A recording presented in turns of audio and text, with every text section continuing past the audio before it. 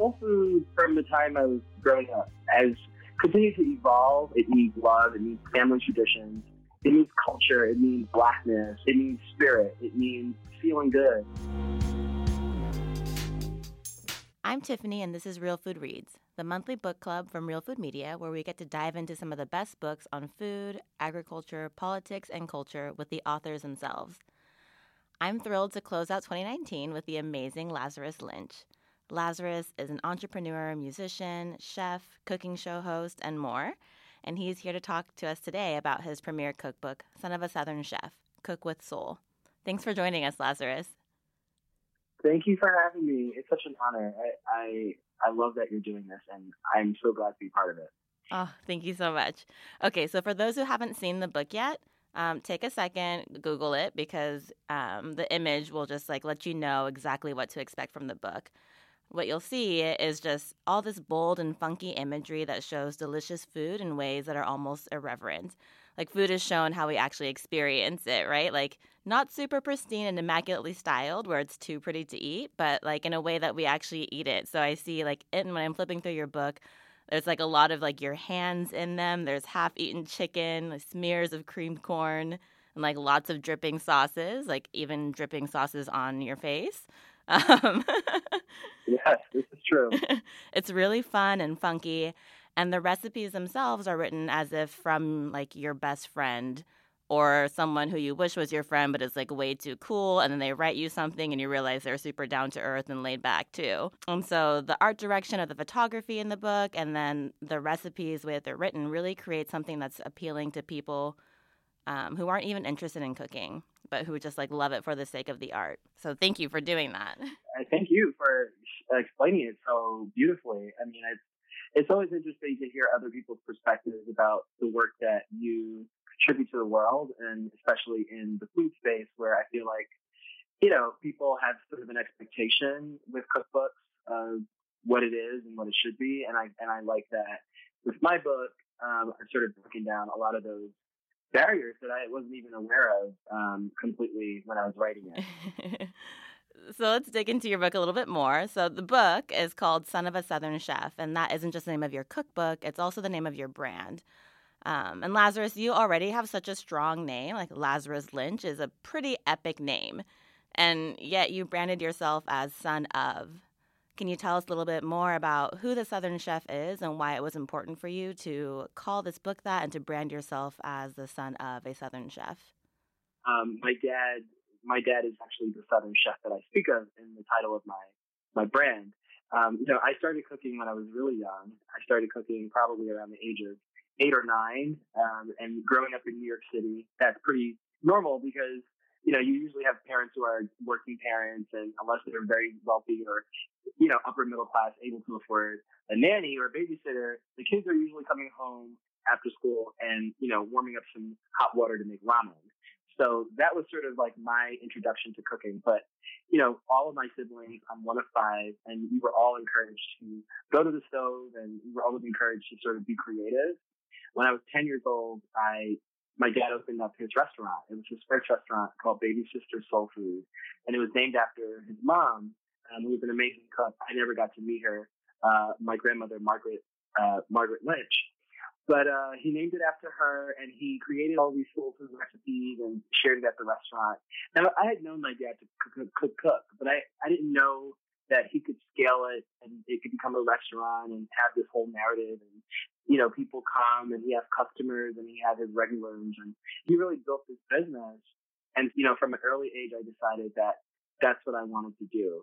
It wasn't until I went to high school. I went to a school called Food and Finance High School, and I did that for 4 years in Manhattan. And that is legitimately a high school, and it's legitimately a culinary school. People are just like, how does that work?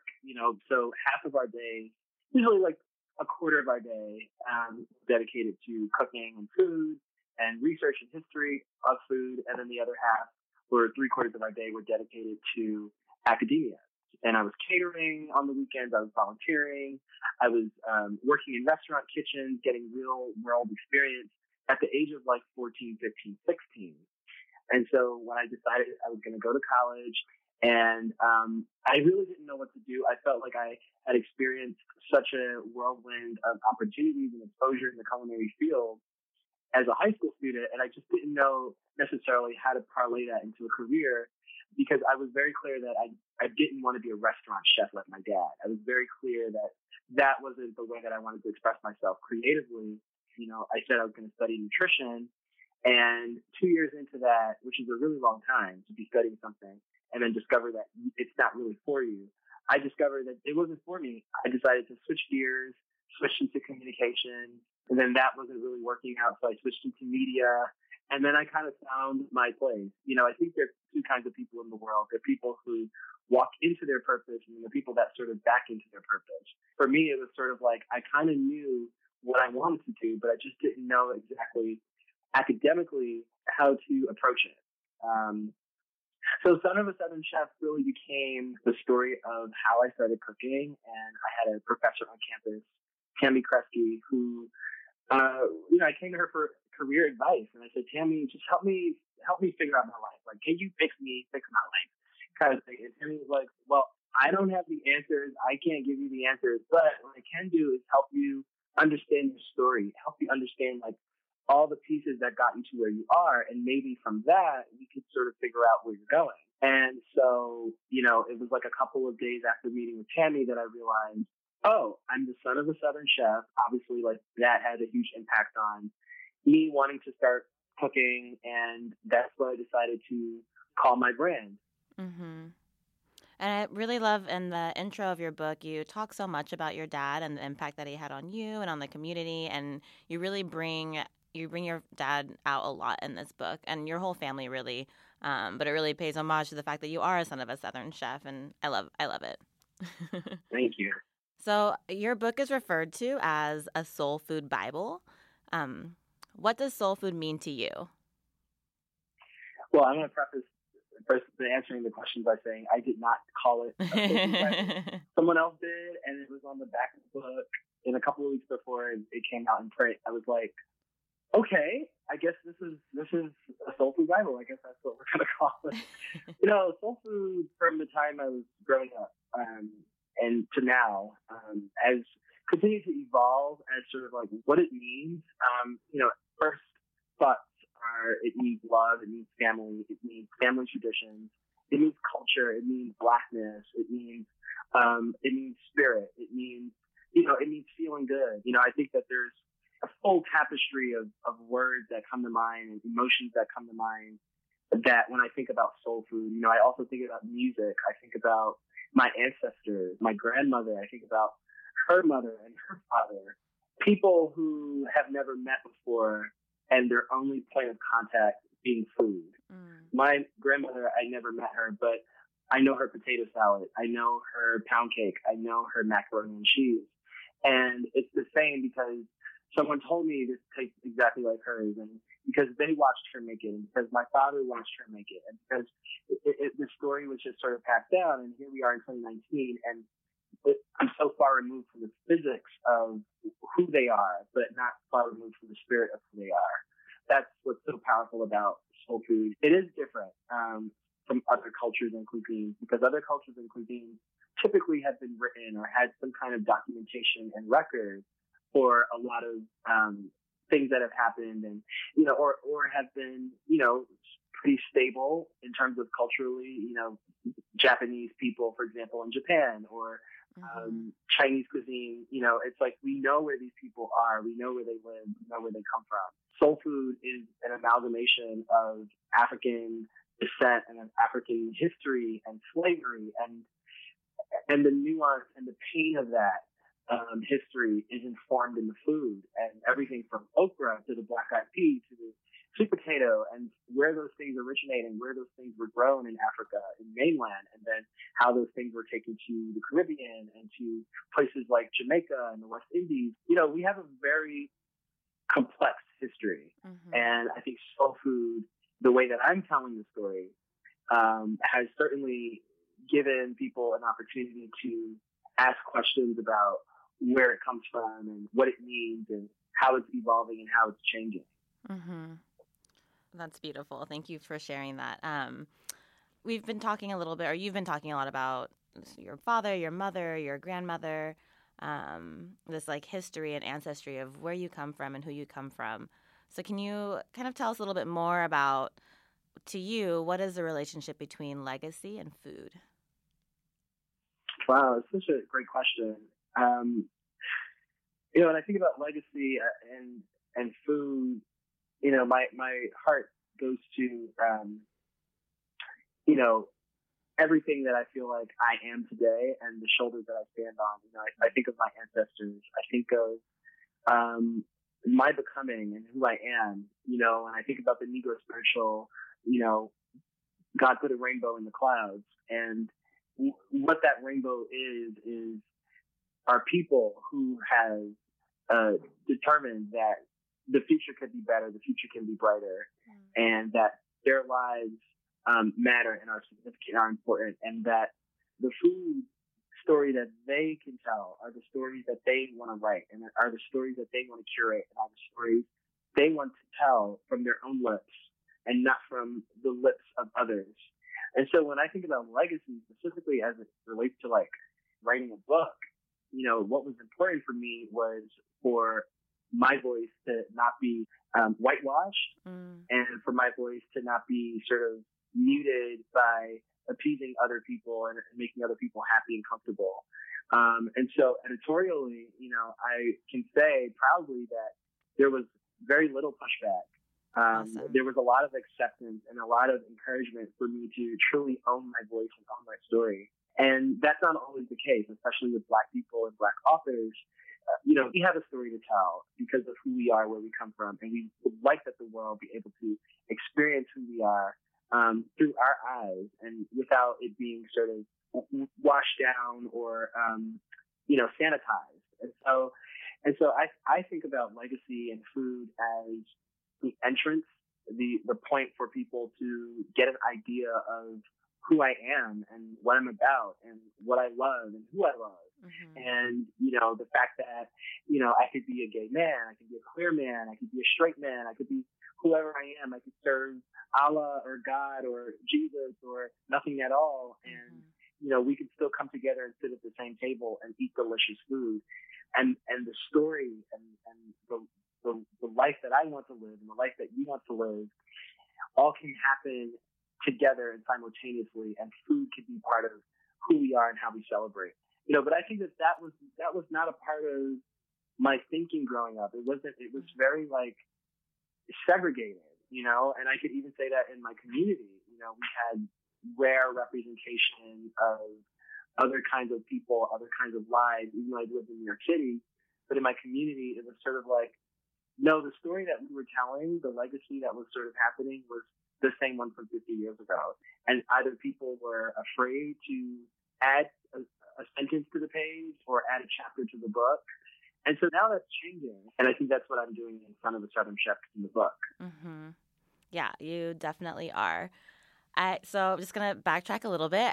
I got to meet you a few months ago at an event hosted by Chef Bryant Terry, and the event was called Black Queer Food. So at this event, you were one of the featured panelists, and I remember when I first saw you, right, I walked up the stairs of the Moad, and you were just like shining from within, and also because you're wearing this like hot pink and blue outfit, and I immediately was drawn to you. And also tickled by the fact that our outfits had the same color scheme going on. Yeah. But I wanted to talk to you a little bit about queerness and how that comes up for you in your work and also your approach to work. I appreciate that question. And that was a lovely event, and it felt so timely. And kudos to Bryant for organizing such an amazing panel. Mm-hmm. I think about queerness. It's funny because when the book came out, a lot of the questions that I got back was, oh my God, this book is so queer and queer friendly. And it sort of struck me by surprise because I didn't set out to create work that was quote unquote queer or for queer readers only. Mm-hmm. And I don't think that the response that I got was like, oh, this is exclusively for queer people. I think that what was the takeaway was sort of that my voice was uniquely my voice, and it was ownable, and it was, here was someone who was owning his identity and owning his truth, and it filtered through the pages of the story. And so I feel very proud about that. But I would say that it sort of has opened up a new conversation for me and for my work. And in many ways. And so the first way is that as someone with a platform, people sort of look to me for inspiration and for hope. Whether I sort of self-proclaim myself as, you know, an inspirational person or inspirational speaker or a motivating speaker, you know, people do come to my platform and experience inspiration and positivity. And so what's been really positive about that is in the queer space, there have been so many young kids and young people who've opened up, not just to me, but on their platforms about how the book has helped them to own their own identity, help them to step into the truth of who they are, and just help to empower them to live a bold life. And so that's a really powerful takeaway from just putting myself out there, you know. And the other thing is that I've definitely become, you know, more of a voice and more political in terms of how I think about my work and how I think about my moves, and specifically like where I'm placed in what media, in what landscape. You know, I'm very interested now in talking about how do we as Black queer people celebrate ourselves and love ourselves, and how do we create spaces and communities where we can champion that message and where we can see ourselves in other people, and not be weaponized or demonized for who we are.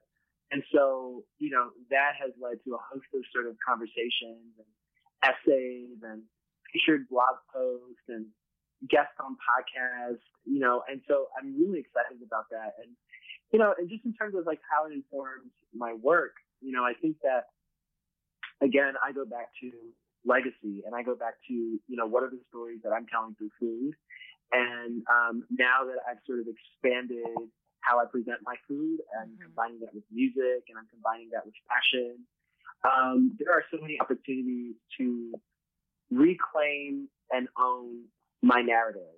And so I'm very excited about that. And that's just sort of like a very general way of describing how massive an undertaking it is, and also great a responsibility it is to my community to be able to ask for more transparency, be more transparent, and help people to, you know, live their truth. You were mentioning how people come to your platform for these messages of hope and positivity. And something else that really stood out to me about your book was that you used whole pages to really share messages of self-love and standing in one's power. For example, on page 160, you take the whole page to say these messages too. So you said, "You are worthy of self-appreciation, joy, and self-love. You are worthy of being treated with dignity and humanity. Make no apologies and walk in your worthiness." Why was it important for you to use this cookbook to share that and other similar messages? I just want to sit with that for a second. That's really, really powerful. Worthiness. You know, when I talk about worthiness in the book, I talk about it from the place of wanting to be worthy, wanting to feel worthy, not quite being or feeling worthy in myself, but that as a mantra, as a place, as a space that I want to exist in, but don't quite feel yet or don't quite know yet. It's about the journey of getting to that place where we can look at ourselves in the mirror every day and say, I'm worthy. I'm worthy to ask for more. I'm worthy to ask for what I need. I'm worthy to ask for what I want. And the universe and my ancestors and God will make those things happen for me because I'm worthy of them. So when I look back at why I wrote it, I don't even know that I can even take the credit for it, because I do feel that in the process of writing a lot of those, what started as, I think, tweets, or what started as just sort of waking up in meditation and writing those things down on paper, somehow felt necessary to put in this book. The only way I can sort of describe it is that it just felt necessary. It felt necessary to include it. And we like to talk about food, and I say we as sort of like culturally, we like to talk about food as this thing that we go out to experience, or, you know, this very grand thing that we pull from a garden and we source and harvest and prepare, and there's all this nuance and beautiful alcohol and wine pairings and all these other things. And, we sort of celebrate all of that. And we never talk about the folks who are in the seats, the folks who are at the table, and the value they bring, and the worthiness that I can even be at this table, and that I'm worthy of eating all this delicious lamb and curry and spices and rice. And it's good for me to love food. It's good for my body to love food. It's good for me to have a good relationship with food, rather than one that a love-hate relationship with food. And so those things come from a spiritual place. And as someone who approaches my work from a very spiritual place, I'm always in prayer. I'm always in meditation. I'm always asking for guidance in what I'm doing. And that's really where I find the joy. That's really where I find the most peace, is when I'm in the kitchen cooking, but I'm standing in a space of total gratitude. There's another quote in the book that I wrote that says, when gratitude is the first bite, the food tastes great, or the food tastes better when gratitude is the first bite.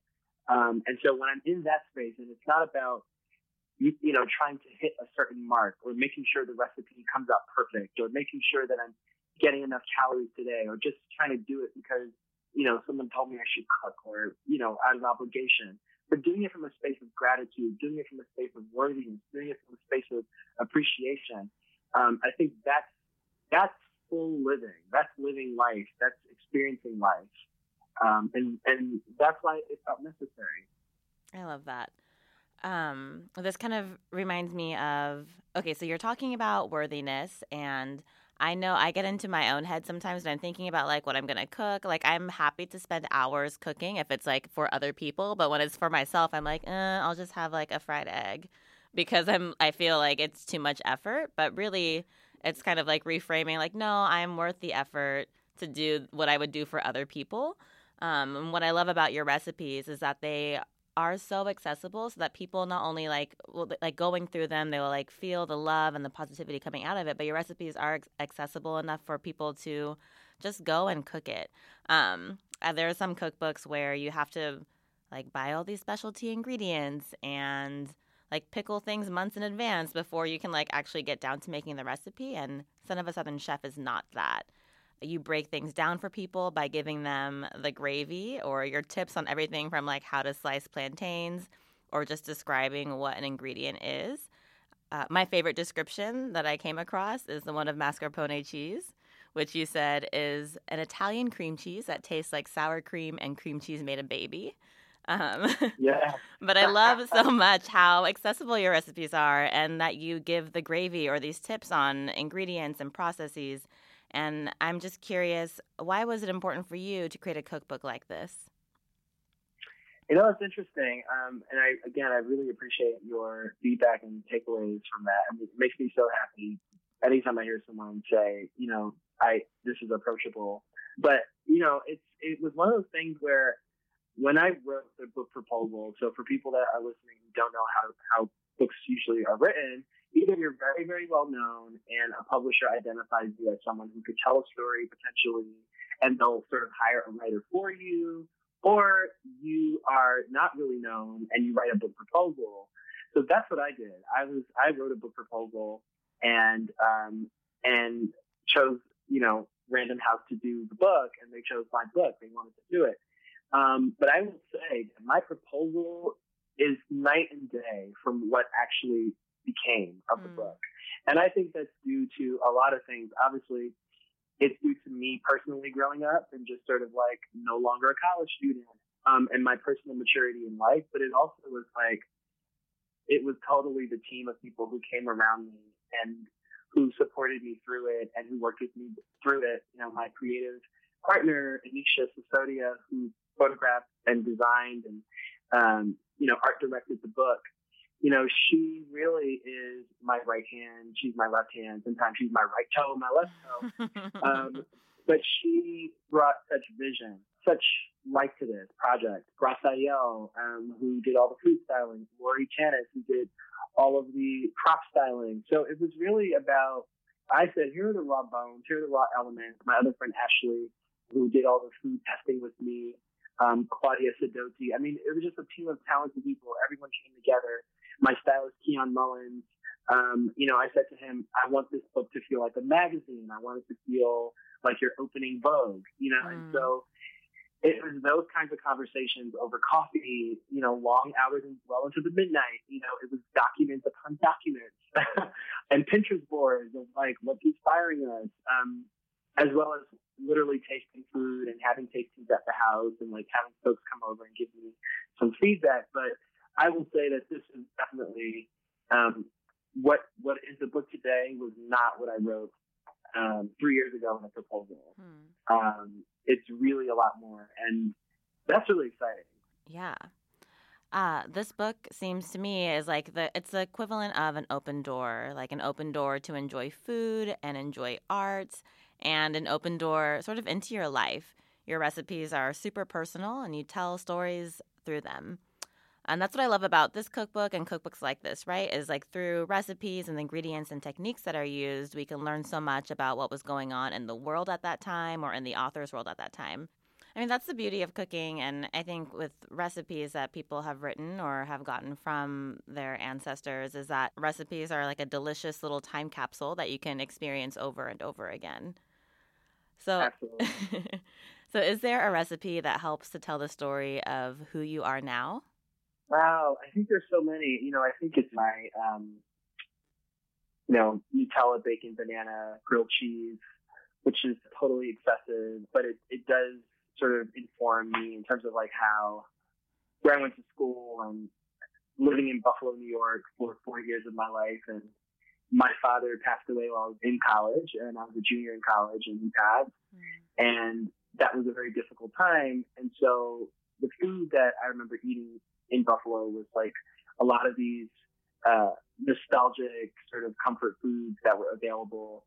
And the Nutella bacon banana grilled cheese sandwich was something that was sold at this place in Buffalo, this like grilled cheese spot that everybody went to. And I just sort of reinterpreted it and made it my own.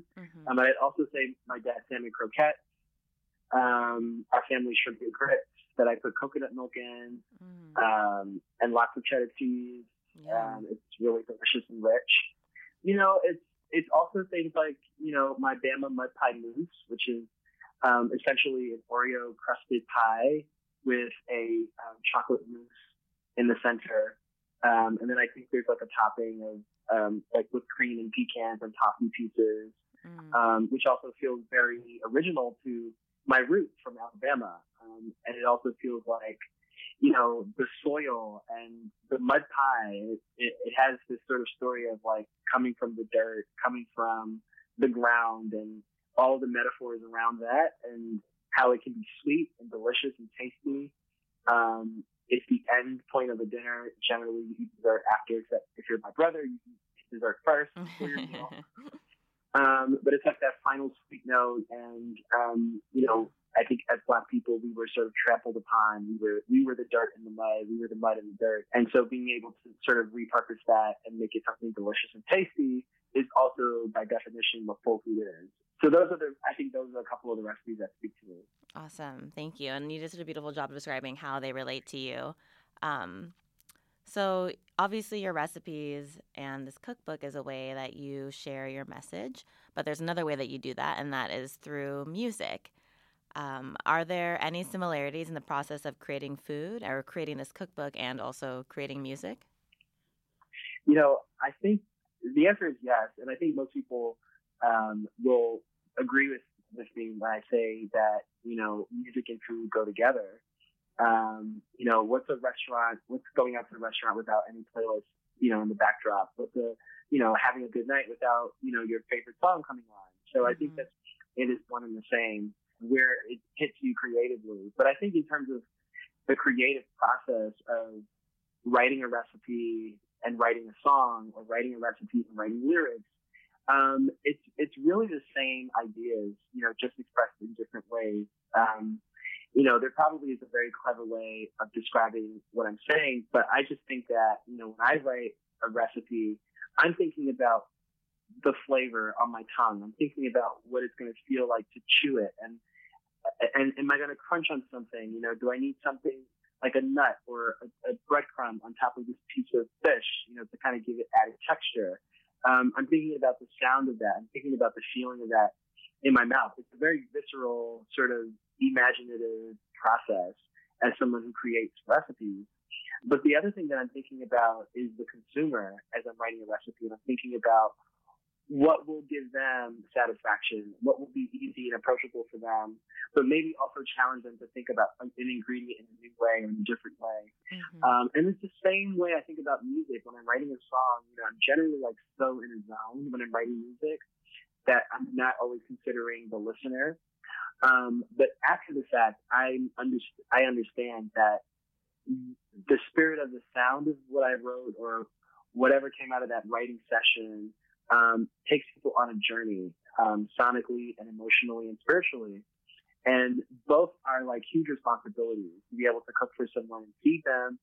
And, you know, you're feeding their soul, you're feeding their body, but to also be able to give them music. It's another extension of serving people. So I think serving people is sort of the common denominator in all of it. And that's one of the reasons that I, in 2020, will be doing more music and combining the world of food and music. Awesome. And that's what I'm excited about. Yeah. That's super exciting. Thank you. It's pretty obvious that you are a creative. What sort of world are you creating with the work that you do? You know, I'm creating a world where there are no limits. There are no excuses. It's unapologetic. It's free. It's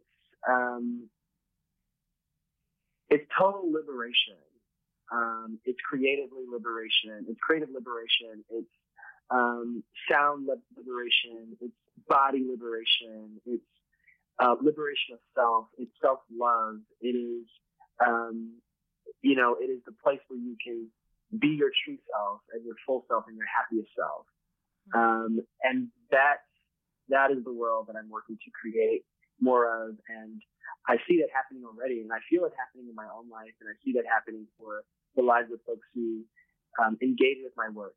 And the last thing that I want to say is that the most important thing that we can do is to love ourselves and to treat ourselves with respect and love. And that's everything from how we talk to ourselves about ourselves, how we treat other people, how we treat ourselves, how we give to ourselves, how we allow ourselves to experience things like pleasure and love and vulnerability and sadness, and how we're present in all of those spaces. That's really how we experience the fullness of joy and the fullness of life. Thanks for joining us for another episode of Real Food Reads, and for closing out a year with your new hosts, myself, Tiffany Patton, and Tanya Kurson. As always, you can find this and other episodes of Real Food Reads anywhere you get your podcasts. And if you like what you hear, leave us a review. It helps to get the word out about all of the incredible authors we get the privilege of speaking with.